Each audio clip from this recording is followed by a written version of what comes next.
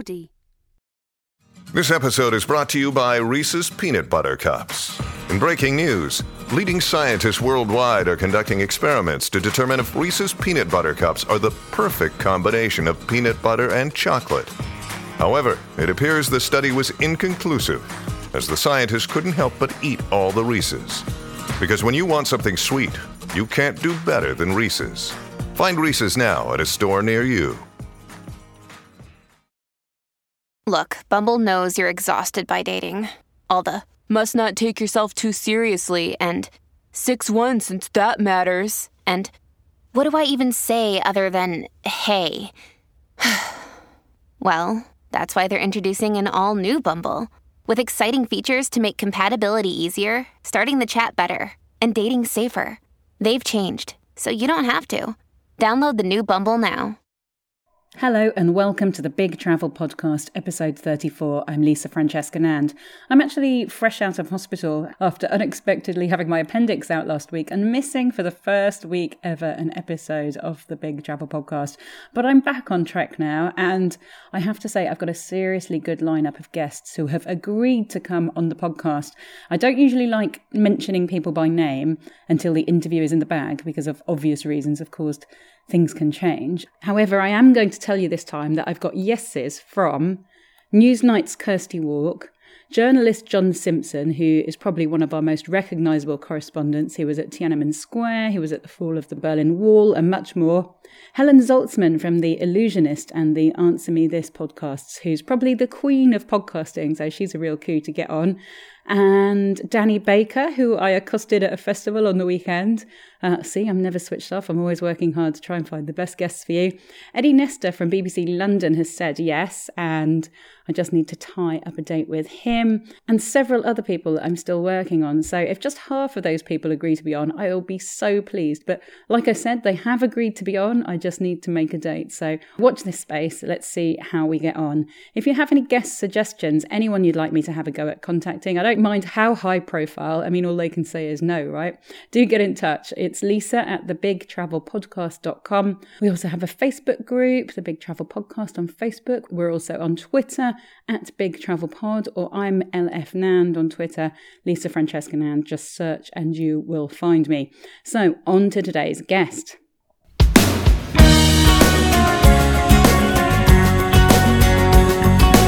Journalist and life coach Felicity Morse spent much of her teens wiped out with chronic fatigue, and when she did get better, began working on super yachts in the south of France, from which time she has the craziest of stories.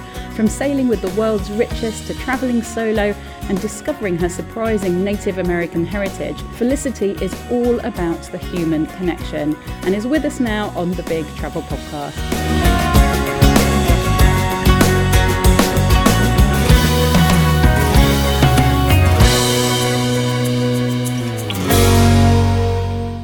You come across as a really nice person, and I've just read your book. I read it over the weekend. It's really, really quick, easy to read. Well, was that the intention? Yeah, it was. That it's like really readable. I've read a lot of self-help books, and I think there's a lot that's of value in lots of them. But like, if you do them and study them, but fundamentally you still want something that's readable. Because my husband is a counsellor. If you come to my house, you'd think we were the most screwed up people in the world because it's all self-help books. But they're really very, very useful. Right. And I've also done this interesting thing where if you take the book like to a pub or like on holiday, and like which people talk to you with which self-help book. So everybody avoids you like the plague if you're reading about sex addiction. But like if it's like recovering from trauma, oh my God, it's like the men just come swarm at you like a magnet. The men, yeah, because they like a damsel in distress. Do you think? Right. I think there's just like, what trauma has she suffered? That's very interesting. Have you done that as an experiment, or is it just? I think I should do some more, but like the trauma one, it was really noticeable, right? Because I read in pubs, like read on the tube or like wherever you're sitting somewhere. Yeah, that one was really noticeable. And then someone finally actually told me, it was like, yeah, I was really interested because the book.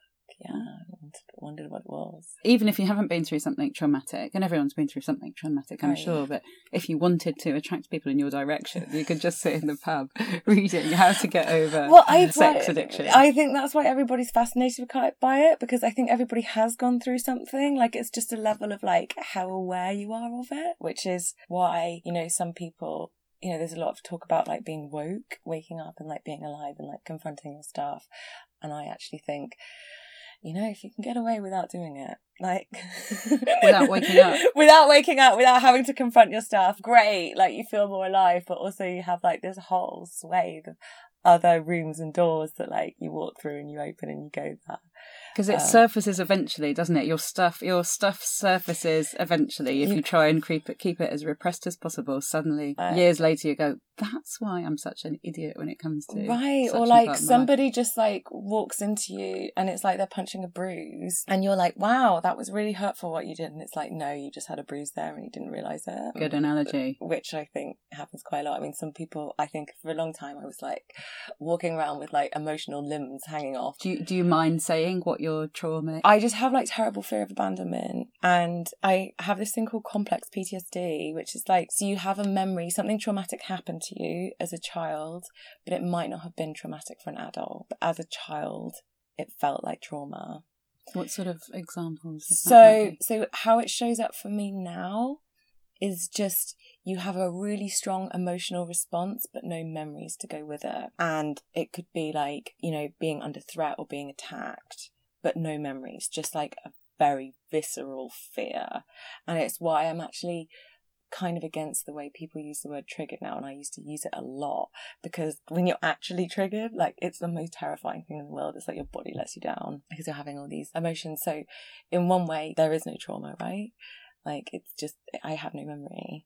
So I've got nothing to like work with or like redigest. It's just like, okay, this is showing up in this place as this like big flashing like wave. And it's like, okay, how do you avoid doing that? How do you work with it? I've read a lot about, I've got 2 young children and I've read a lot about sleep training, because they both like to sleep with me.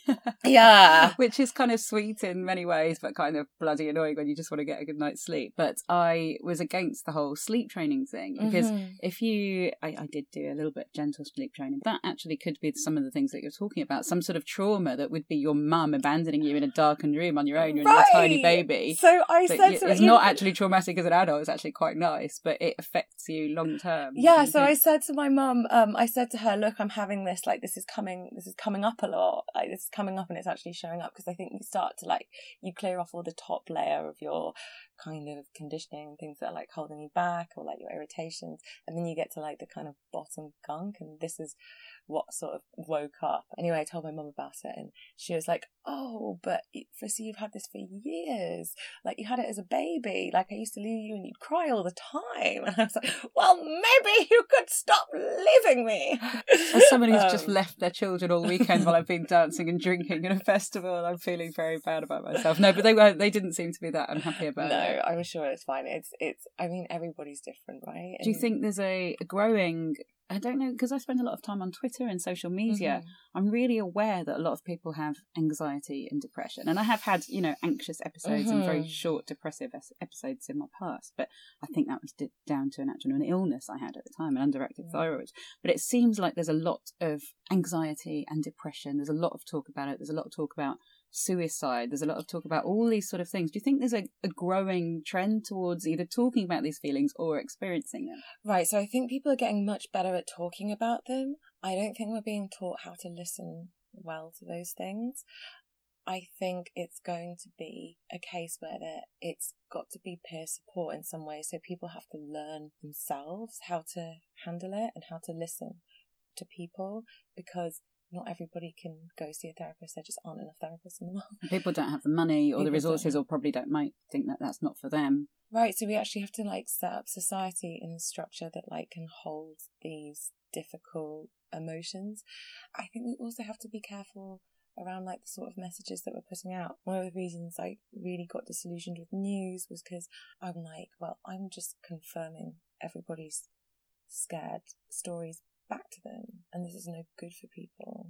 You're just feeding people's fear and judgment. And then all the messages, like, we're in like this incredibly abundant society, and all the adverts and messages are like around scarcity, of like there not being enough, and that's going to create anxiety. It's using people's anxiety to buy stuff. It's terrible, really. When you hear people say that, oh, I don't pay attention to the news anymore because it is too horrible, you know, the news is too bad, and it does make you sort of nervous and anxious. And I sort of I have had feelings of that, and I thought, no, it's important to be engaged with the news and know what's going on. But there's so much news these days that it creates a fear, doesn't it? Where actually you're probably just as likely to have something happen to you as you were 10, 20 years ago. That hasn't changed, but we hear about these things more, therefore we're more aware of them. The best thing I've ever decided to do was just to trust that whatever would happen, and create a safety net if I needed one, but otherwise just trust that I don't have any control over anything, really. I think that's a good way of looking at it. I know you were whittering on about other things, but I know you've got so many really good travel stories for us. But before we go on to that, tell me very quickly, what do you do, and about your book that I've just read, which I think is wonderful. Okay, so can I swear? Yes. Okay, so my book is called Give a Fuck, but it started out, and it's about how to care without burning out. And it's basically just an introduction to things you could think about setting up for yourself so that you can take on big projects and challenges and care without disengaging with the world. Because I think it's hard to find that sweet spot in the middle where you're not shutting yourself off and switching the news off, but also not becoming so anxious and fearful that you're just becoming like a bit of a anxiety junkie or like fear junkie or whatever. And tell us about your work. Why did you write this book? So my connection with it is that I used to be a journalist, and I have burnt out probably about twice in my life. I used to have chronic fatigue syndrome when I was like a overachieving 13-year-old, and then I started to burn out again in 2015, and I was like, should I be a dog groomer? Like, you know, just like anything, you know. I had like a fund of money that was like, you know, going to be my escape route to go and like start a bar in Barbados or something, and I decided to use that money instead to sign up to be a life coach. Not really to be a life coach, to get like 7 months worth of coaching myself, really, with lots of other people. So that's the background to kind of writing it and like learning about some of these things. The thing I'm always interested in is like how to say things so people can hear them. A lot of people are saying the same things, right? They're just saying them in different ways, and you can hear them in different ways. So just for me as well, like I've had therapy, I've had different types of therapy. I prefer coaching.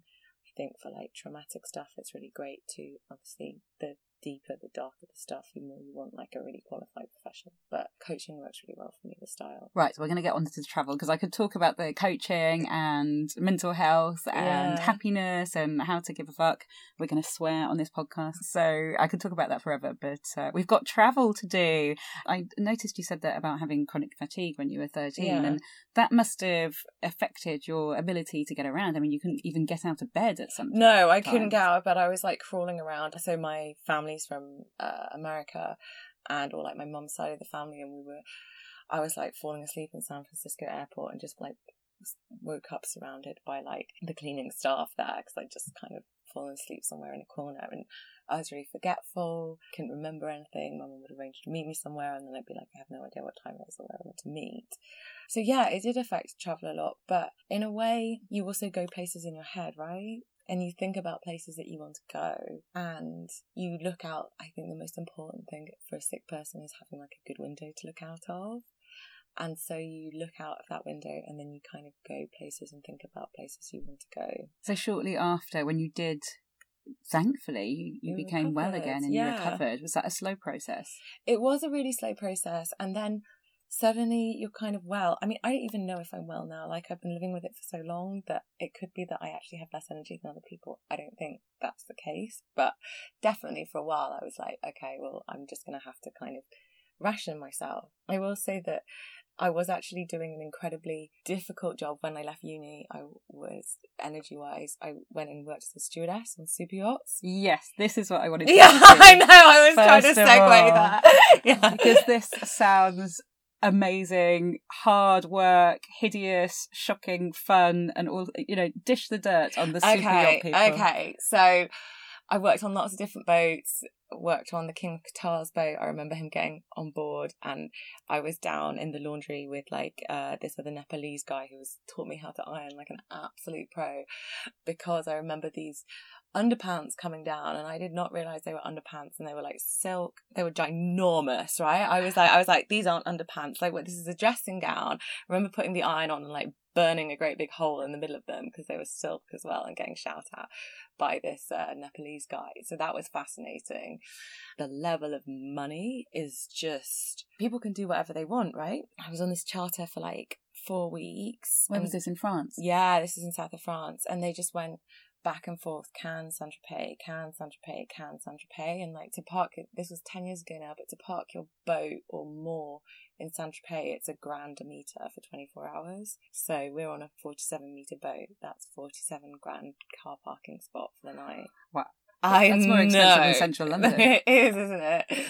And then there's all sorts of things, like there's a lot of prostitutes as well come on board, and you have to be careful, like notching them in and out, because they can be associated with organised crime on the ports. They want to like get on the boat, check out where the boat's going, and then like jump on later. I remember one time, so we were at anchor outside Saint-Tropez, and the chief stewardess, she came down and she was like, okay, right, there was about 6 women on board who were kind of being paid to be there, and they were like the girlfriends making a surprise visit. So there's going to be somebody come and take the paid women the paid women off the boat shortly. So they were being taken off one side of the boat as the girlfriend was coming in the other. She was like, here's the key, go and lock up all their rooms and pack bags for them with their like swimming suit, like enough for like the day, and lock the door behind you when you're in the room as well. So I did that. Then I got a call saying, can you go to shore and get 200 red roses? So I was like, okay, this is fun. Like, I'm just being this like man's personal assistant for his love life at the moment. So we did that, bought the red roses, which were really 200. 200. That's they were quite a lot really to hard carry, to isn't it? find. Yeah. They were really hard to find.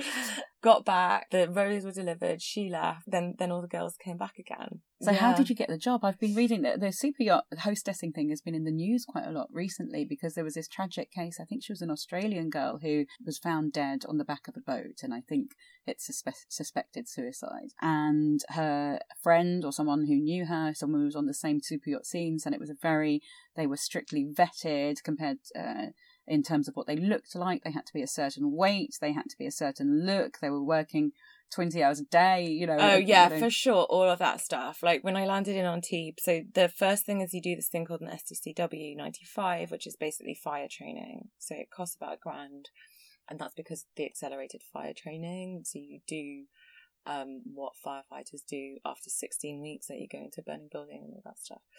So that was interesting. But that's another thing to sign yourself up for. I'll go and work on a luxury boat. Oh, I've got to become a firefighter and potentially run into a burning building. So you land in Antibes, and then like when I was in Antibes, and then you basically just network your way around. So you stay in a crew house, which is like an expensive, dirty, hot hostel with lots of men, and it's very unsafe. It's like a hostel for unemployed people with like yachties with like lots of money and lots of cash, who just have nothing to do all day while they're waiting for jobs. That sounds like somewhere that can be completely exploited if there were vulnerable young women in there. It was awful, and it was all mixed dorms. There was one room that I left because some men played a trick on me that was kind of slightly vindictive, because I told them off for talking earlier in the day, where they just jumped on top of my bunk and like shook me awake.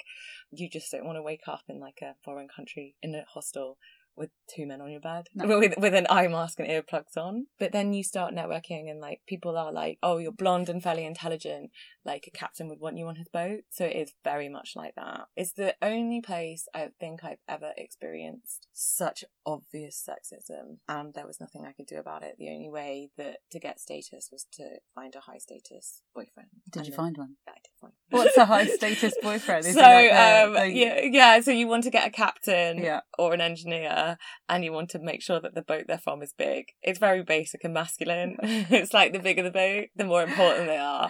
So I started dating this captain of a 70 metre, which a 70 metre. I know, right? What a guy. And then, your stock rises on the boat you're on, which is I'm sure it does.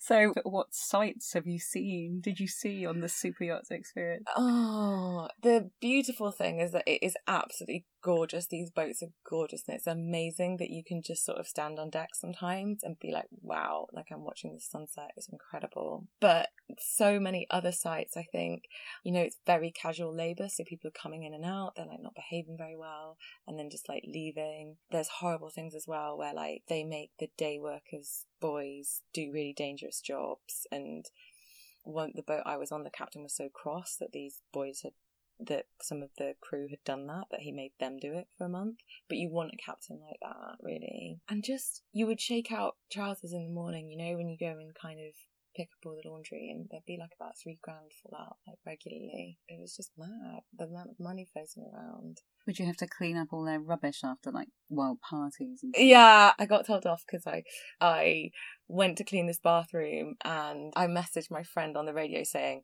can you please tell me whether the VIP in the aft deck still has hair on his chest? Because I was like, if he doesn't, then I know what I'm cleaning up here.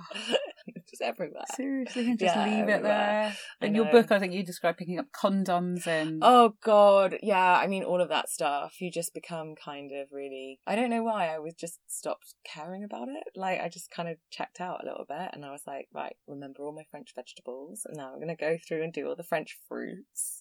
Really valuable for not much unless you want to go grocery shopping in France, which, you know what? I like grocery shopping in France. I think could be a valuable education. Mm-hmm. Also in your book, you talk about how fascinating it was getting an insight into the super rich and how they got their money and then what they did with their money.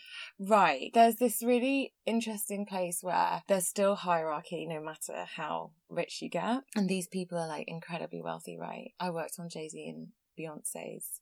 When they were on holiday, they didn't have a yacht, but they were taking a yachting holiday, and like they were some of the poor people, you know. Were you on the boat with them? Yeah, I went on one. I think they do it every year, but yeah, I did a charter with them. They're really chilled, actually. They just kind of ate fried chicken and played video games and like took lots of showers and went swimming. Like it wasn't a party. Oh yeah, it wasn't a party boat. Yeah. Were they nice to you? Yeah, they're lovely. And they had like a wee picture with us afterwards. And then Beyonce left her lip gloss behind, which was MAC. And I took it and I was like, it's Beyonce's lip gloss. Oh, wow. You've Beyonce's got yourself a 14 quid lip gloss. Yeah, I know. Were they generous to you? Do they do anything? Or they just sort of pay you? Or they, you know? They're just nice. They're nice. I mean, like, there are some people who are not nice. Just Dr. Phil and his wife were not nice. Who's Dr. Phil? Dr. Phil is like that guy that psychiatrist in the... Oh, the big American guy. Yeah, yes. with like and his wife made our chief stew cry. She was like, the boat's dirty on the outside. And the boat? Right. And so the boys would, like, the crew outside were having to like wash it twice a day, but like obviously it gets sprayed with water like it's in the sea. So, and she was like, yeah, it just keeps on getting sprayed, like I can see. It's like, yeah, I'm in water. See it spraying it. Yeah.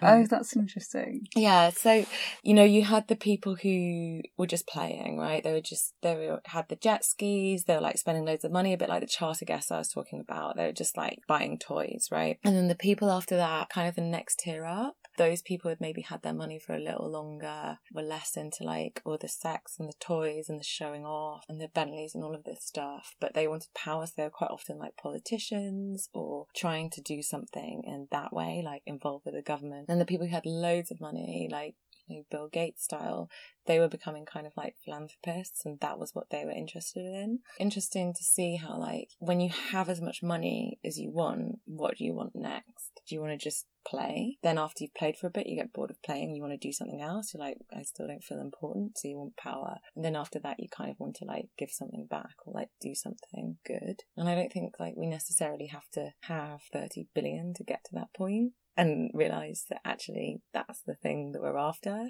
But maybe everybody has like a process with it, right? So if you don't get enough play, you don't want power and you can't give anything back. So maybe it's just like how you can have all three of them in your life and know which one's right for what situation. We do get good people doing very good things. I know when my grandmother, bless her, God rest her soul, used to live in this lovely area called the Wirral, and all around the area everyone just does stuff for each other. You know, you've got people that take an old lady to hospital, or invite them round for tea, or drive them to their doctor's appointment, or drive them to see their friend who lives far away. And just those sort of small acts of kindness. And actually it reminds me of something in my research for you, that someone was writing on the comments section of the Daily Mail. Now, for any UK listener, and actually in the States as well, the Daily Mail comment section online is a bit of a nest of vipers, isn't it? There's some crazy people on there, and you know, they will just pick apart a story, and it's vicious. You know, people will hide behind their keyboards and say the most horrible things sometimes, won't they? I'm sure you get sane people doing it as well, but there's a lot of vitriol on there. And you responded to a lady on there who said she was lonely and had no friends. Tell me that story. Like, oh, hey, do you want to like come for tea like round about Christmas? And was it your article she was replying no, on, or just a random I was article? just randomly reading it, and like it was such a sad comment that she wrote about like how she had lots of stuff but she just felt like terribly lonely. And I realise now I was probably horrifically lonely as well, which is why I was like, oh my god, I feel so moved by this, I must do something. But I think I was like struggling with my own version of loneliness as well. Anyway, like it massively snowballed, and it was like just before Christmas, and I was like, wow, I need a venue for 100 people with no budget, and none of these people I know. How did it snowball? Was it on the like, mail? Or... Yeah, so I like wrote about it. I was like, if you want to get involved, tell me. And the Mail were kind of, I was working at the BBC at the time, and they were like, do not reply to any press inquiries from the Mail, like they will try and own this, which is probably good advice, although it would have been quite fun to have it there now. So I started to like set that up, and you know, I was going around like knocking on all the kind of church doors, and then the different religions, and I was like, well, the Quakers help, and then like it was the Baptists help at the end. Is there any room at the end? Yeah, but the funnest thing was like, so we did it was great, we sang some carols, somebody brought a guitar, and there was this really interesting bit where someone would come in and they would be like, that person, I can tell they're so lonely, they needed cheering up, like I'm so glad I'm here to be here for them. And then the person who they'd been talking to came in and said the exact same thing about them. Oh. And it was like, okay, who's helping who here? Oh, it's lovely. Yeah. And I really like the way that you're really living the philosophy of your book. It reminds me a little bit, I've just finished June Sarpong's Diversify. I'm hoping to persuade her to be on the podcast. And she talks a lot about that as well, about sort of opening up, and not just opening up to people who are in your community, your work, your sightline, as it were, already, but to the other person, you know, to the person who is your opposite, who you'd actually maybe sort of recoil from, you know, for many reasons, and sort of opening up that sort of community, you know, what's connection, yes. That's the thing. And it's like, how do you connect with people? Like, how do you work through your own stuff enough so that you can be vulnerable enough to like connect with someone? And there's something I've been thinking about a lot, you know, where they say put yourself before somebody else, and it's like not so much to look after yourself, because that's important. And there's that thing, right? And there's also like, how can you actually put yourself in front of somebody else? How can you come in like a whole and like lay yourself out before someone to like connect? And I think the biggest turning point for me, or like in terms of like a philosophy, is like Brené Brown, who is amazing. She's like a research professor. She did this great TED talk about vulnerability, and it's just like, how can you make yourself consciously vulnerable? How can you say, okay, this is what it is, I'm not actually angry, it's just 5 minutes ago or like 5 talks ago I got my feelings hurt and I closed down, and now I'm just shouting, but actually like I just want you to hear me. And it's so interesting. I mean, I think it almost works like layers for me. So there's like resentment at the top, and then there's fear underneath resentment, and then underneath fear is like basically love. And it's like, how can you drop down quickest without taking drugs? Right. Or getting drunk. This is reminding me of the 90s, you know, when it was all sort of like love in the clubs and everything like that. You drop down straight to the everyone's loving each other. Yeah. And probably in the 60s as well. But... Yeah. Well, you need some boundaries as well, which I think were brought in the 80s, from what I understand. It's cyclical, isn't it? Boundaries, love, boundaries, love, boundaries, love. Yeah. Drugs. I'm not saying anyone should take drugs, by the way. Well, if you are, just do it safely. Just do it consciously and do it with approval. So I'm almost thinking about thinking of yourself first. I'm using as a travel analogy is that when you're on the airplane and they say put your mask on first, because if you don't have your mask on and you're not breathing and you're not working properly, how can you help anyone else? Right. It's so interesting, and like I've not I'm in a relationship now, but I hadn't been for like 6 years. So I've done a lot of traveling on my own. Yes, tell me about your traveling. Traveling on your own is like a really interesting way of like observing yourself, who you want to talk to. Like I always like set myself a challenge of talking to like 3 people a day. Just like, how can you somehow get into somebody else's space when they might not want to talk to you? And that sounds a little bit violating, but it's more like, how can you... I personally think everybody's dying for connection, or like wait until they say no, actually I'm reading my book, or like no, I don't want to talk. You can usually judge when somebody's open or shut, because you do need to talk to people on holiday. And I remember the worst, I made a big mistake in going to Ibiza on my own, and then Formentera, which is like the island opposite, which is amazing. It's like the Caribbean. But I made the mistake because everybody was in like these ginormous packs in Ibiza that had all gone together, and then it becomes really hard because people get quite tribal. How do you kind of talk to somebody there?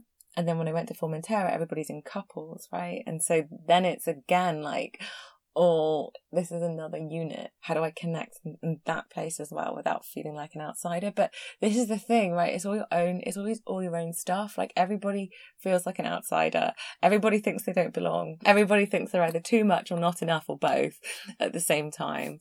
And everybody's scared of getting rejected. What's the best way to sort of approach people? I think you have to want to, right?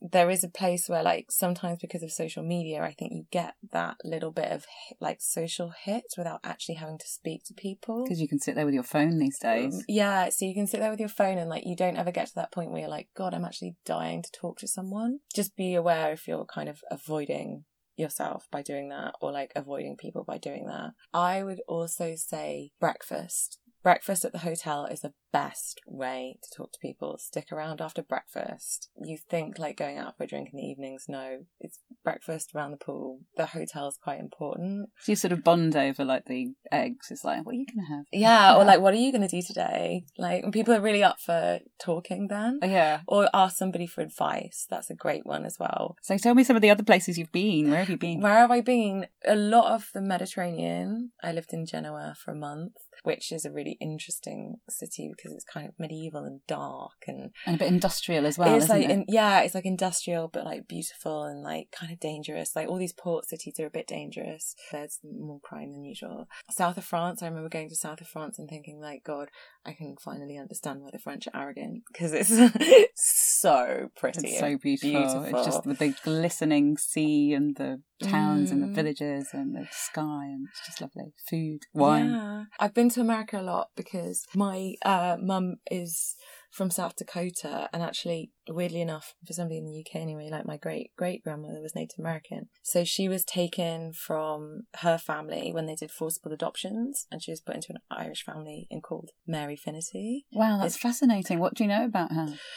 I don't know very much about her at all, other than like she actually died in childbirth, and that she has no birth certificate, which is one of the reasons that like we knew that this had happened. And also you can track all the documents of like people arriving on boats like from Hamburg or like Ireland or whatever, and she just kind of appears out of nowhere. And then you can also see it in the pictures, and then we kind of traced it back with like the tribes and kind of put a lot of together. And then because one of her daughters became a nun, there was like good pictures. Tell me more about the forced adoption. They took people, so they wanted to basically wipe out or like integrate. They wanted to integrate like Native Americans with like the people that are already there.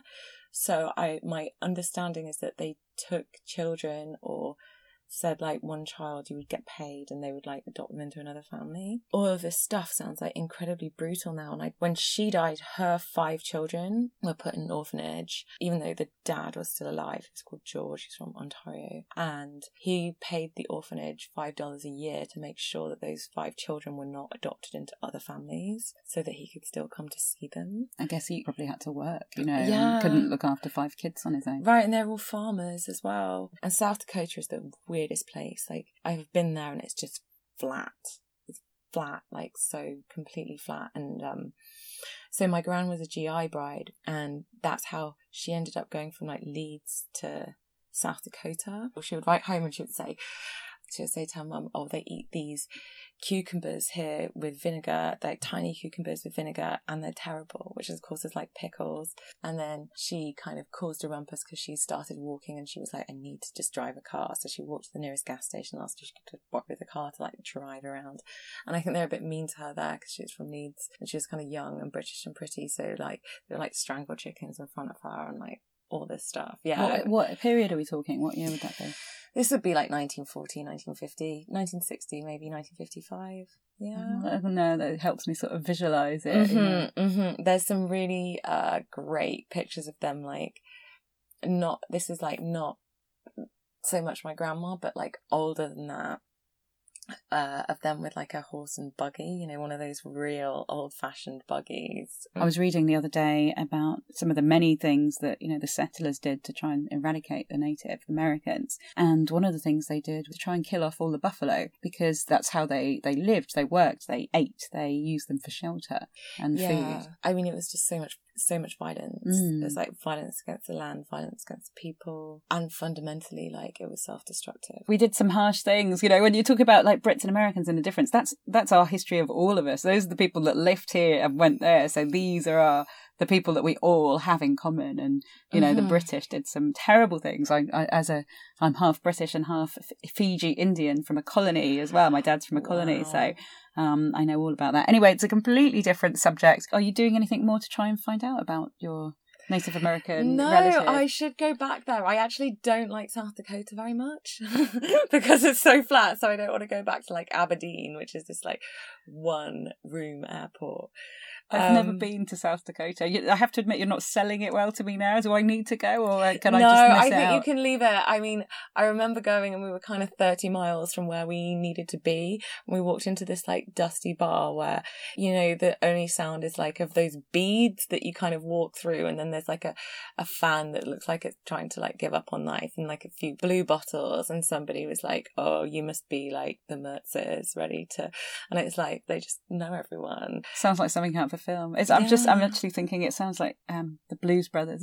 Yeah, like it's just, and then everybody kind of hunts and shoots and fishes. It would be interesting to find out more. Like there's a lot of documents, but like there's hardly any photos, and I think the trail's gone a bit cold. It's hard when there's no records. My sister had her DNA done and like had like really fascinating DNA, but they don't even have enough DNA from like some of those tribes because so many people have been killed off to like match it.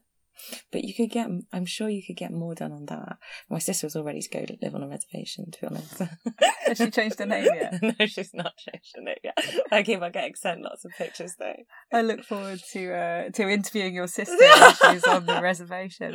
Do you like the States other than South Dakota? I absolutely love California. Like I absolutely love it. Like it's my favourite climate. I love it's by the coast.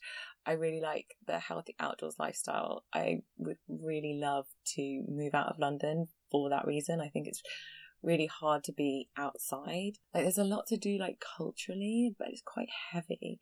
And I think California's a much more of a lighter feel. I've started to think about cities in terms of whether they're heavy or light, and I feel like London's like got a lot of gravity, like it's heavy because of all the history, a lot of buildings, everything weighing it down. But also it's darker, isn't it, because of the weather, and California does have that beautiful Pacific coast light. Right. I just think it's so interesting how the people start to like take on the attributes of what's around them, like they start to kind of become part of their land as well, and how even just that being an islander is such a different, lighter kind of feel. I remember going to Corfu, and they say in Corfu like they don't have much money but they live like kings, and I really do think that they do. And I remember like almost like stealing a lemon off this woman's tree in her front garden, and she came out and I was like, oh my god, I'm so sorry. And she was like, no, and like came out with like 3 bags of lemons to give me because they just have so much, they'll like give them to anyone. That island I just think is so beautiful. I love it there. I think it's great. I'm going to ask you my last question, which is always about music, because to me, music and travel go hand in hand. God, you've made me really want to travel now, and I've only just come back from 6 weeks in Spain, but now I'm thinking, California, I love it so much. I wish I could just book a ticket. It's not that easy though. It's not that easy, is it? To just right, go. But if you do go Norwegian, because they have flights for 150 quid. Yes, Norwegian is a really good option for cheap flights now. That's opened up that transatlantic route, hasn't it? Yeah, like you're not going to be set back like £600, £800 anymore. Right. It is, my last question is always about music, because I think music and travel to me very much go hand in hand, because you've got more time and people enjoy listening to music when they're on their journeys. But if you had to choose one song that reminds you of a place or a moment or a good or bad moment in travel, it's not necessarily always going to be your favourite artist. It's quite funny for some people, but what would that song be?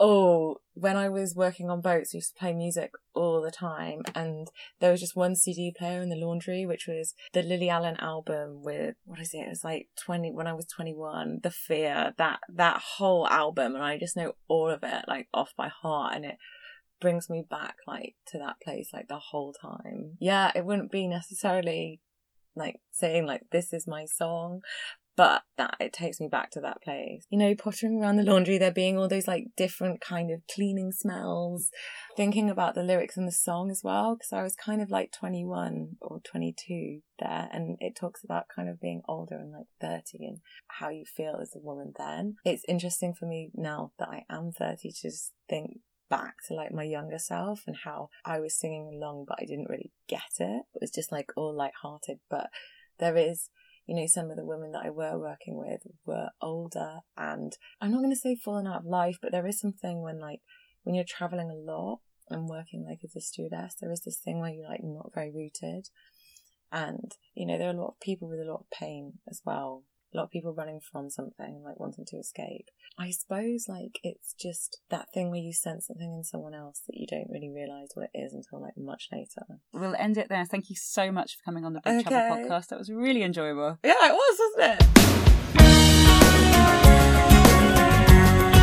Thank you so much again, Felicity, and thank you for listening to the Big Travel Podcast. Remember, you can connect with us too on iTunes, Facebook, Twitter, Instagram, via the website, wherever. See you next week for more life stories through travel.